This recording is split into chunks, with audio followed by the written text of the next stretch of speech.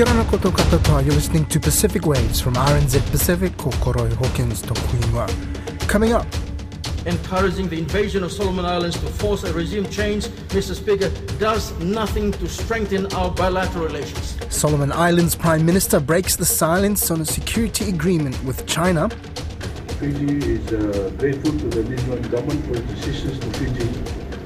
Fiji and New Zealand strengthen their bilateral cooperation arrangements, and we talk football with only 2 matches left to determine whether Solomon Islands or New Zealand will get a shot at making the FIFA World Cup in Qatar.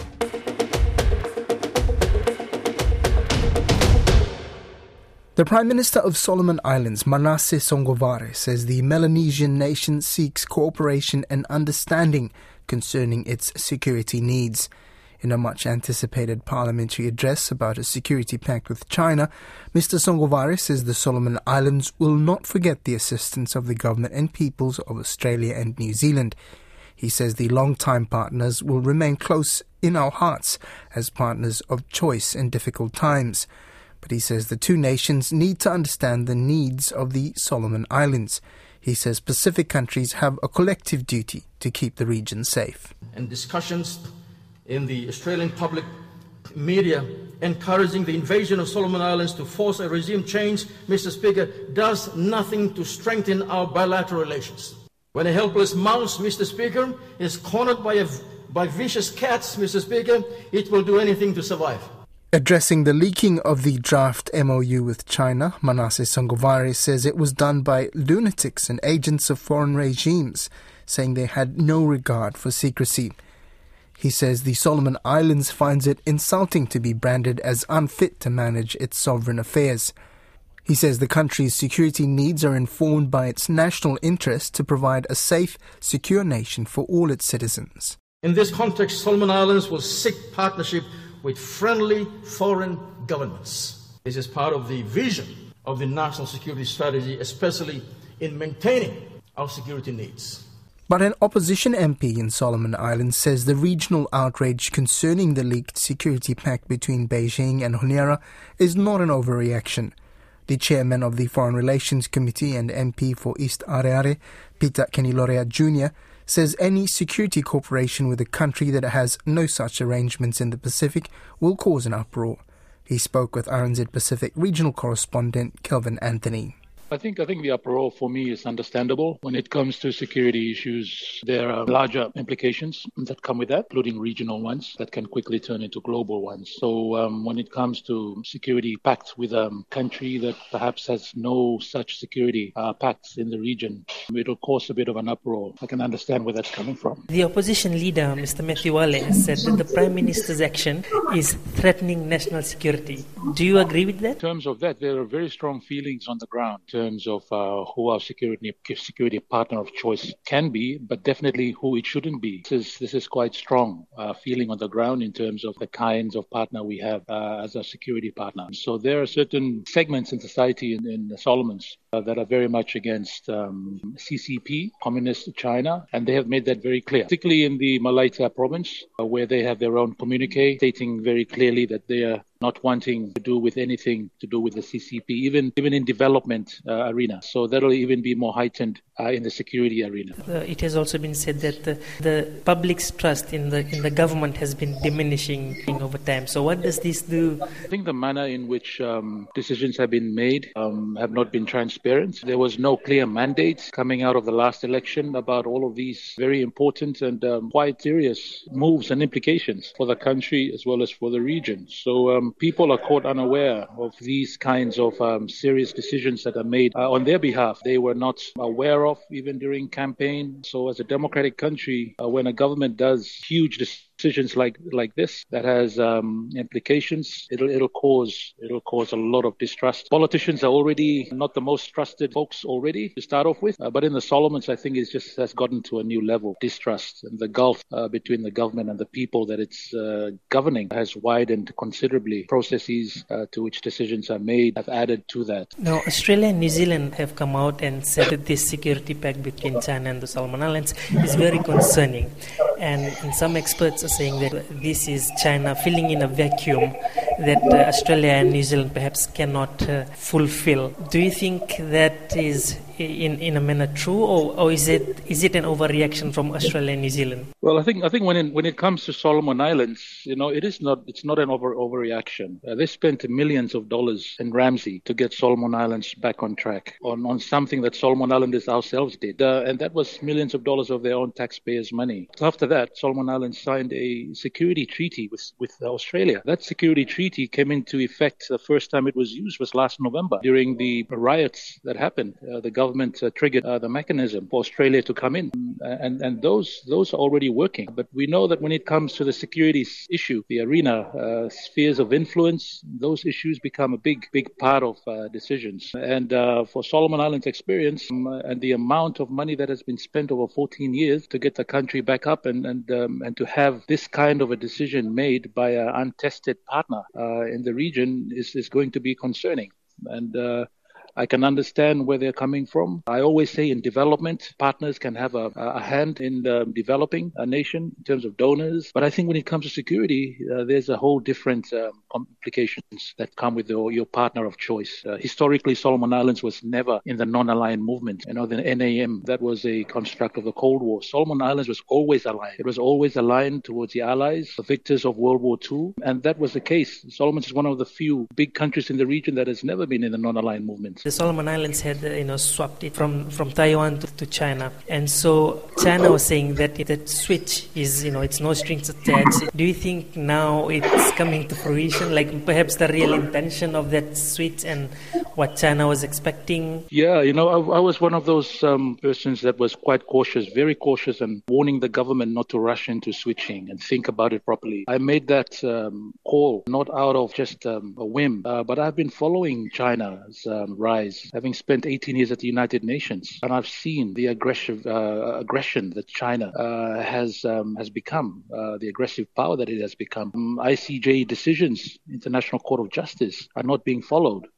Even when they go against them, especially in the Scarborough Islands out of Philippines. That was very clear to me that China was changing to a more aggressive partner. So when we switched, it was something that I knew was coming. And immediately after we switched, you would have recalled that there was a lease that was signed between the Central Province and a Chinese company, the SAM Group of China. That was for Tulagi. Tulagi is very strategic to Solomon Islands. It's the first capital of Solomon Islands. The British were there. It's got a deep seaport potential. And that was very clear for me that the intentions right from the start had been about security and strategic moves on the part of China. And Solomon Islands, unfortunately, did not perhaps read too deeply into that. Or perhaps there were some leaders who knew all about this all along and decided to make a switch and decided to switch allegiances as well and alliance to a new untested partner. After that, we had the $100 billion that was supposed to be a deal coming in from China to Solomon Islands, $100 billion. The Minister of Finance signed off on that. These are big issues that for me point towards a very aggressive China. I wasn't surprised at all in terms of what was happening because I knew that this was coming in the pipeline. Now it's just still jarring to see a draft. While I expected that, for me personally, it was very jarring to read some of the things in the draft and to see how Solomons don't have much of a sway according to that draft. We don't have any protections in terms of what we were getting ourselves into. What needs to be done to make this right? I just really hope that the draft is really still in draft. Because if something is already signed and we have already committed, then it changes the whole dynamic. This is something that I'm just keeping my fingers crossed that the draft wasn't leaked too late. It still is not signed, that we can have a much more clearer discussion. Hearing the responses from the government so far are very simplistic responses and seem to be very naive about the implications of such a treaty, not just for Solomon Islands, for the region and the global, spheres of influences. That was Solomon Islands opposition MP Peter Kenilorea Jr.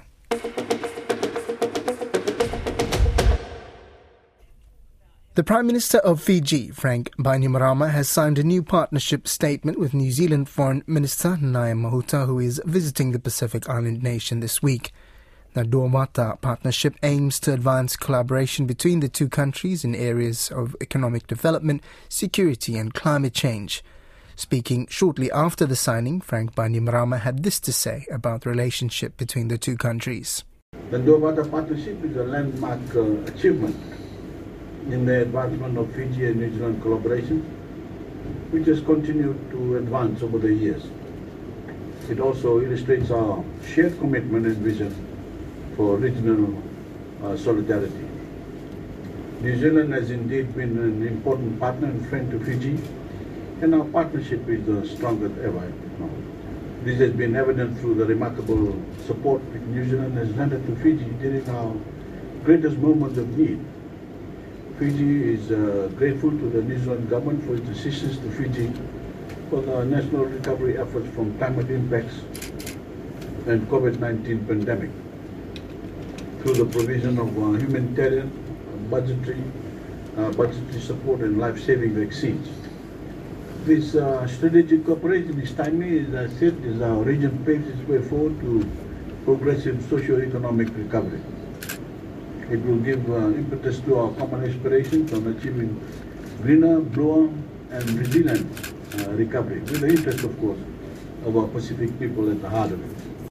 Foreign Minister Nanaya Mahuta responded in kind. The importance of the Duavata partnership will further consolidate the nature of the way in which we work together. It will anchor some of the learnings that we have experienced over the past 2 years and in relation to our response to a global pandemic, as well as significantly trying to address the ongoing challenge of climate change. We will find ourselves in a new space.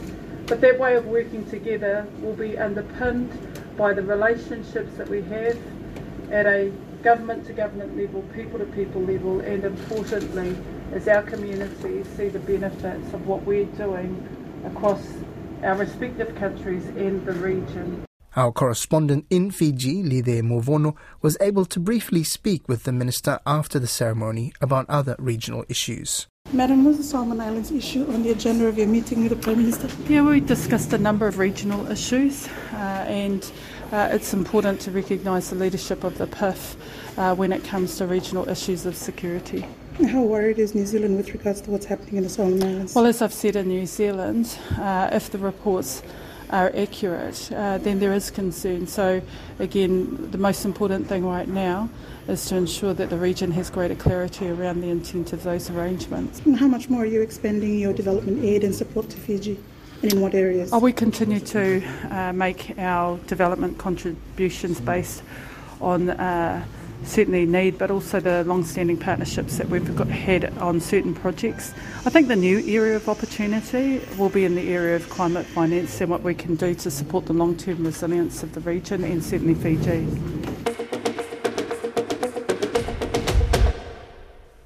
New Zealand and Solomon Islands are only 2 matches away from a spot in the 2022 FIFA Football World Cup finals in Qatar. The 2 teams play in the Oceania Confederation final on Thursday morning, New Zealand time in Doha, with both teams enjoying an unbeaten run so far, although Solomon Islands are clearly the underdogs hoping to upset the Kiwis. Joining me is RNZ Pacific sports reporter Vinnie Wiley. Welcome, Vinnie. It has been a long journey for all the Pacific teams involved to even get to this point, hasn't it? Yeah, it's obviously COVID-19 has put a bit of a spanner in the works of the qualification process for this World Cup. Oceania, I think on 2 or 3 occasions, had tried to hold a qualifying tournament, and then in the end they had to come up with the solution of playing it in Qatar. The fact that the borders, have started to relax and open around the world in recent months has certainly helped that process. But we saw as soon as the teams arrived in Doha that firstly Vanuatu and then Cook Islands both had a bunch of COVID cases in their camps. And in the case of Vanuatu, they never played a game. The Cook Islands played against Solomon Islands first up and then couldn't play again. So the kind of the lingering, risk or lingering sort of sphere of COVID-19 even now has still sort of played its part in this tournament. So where are we at now? We've had 2 thrilling semi-finals, 2 finalists, New Zealand and Solomons, but both of them having to work very hard to get there, Vinny.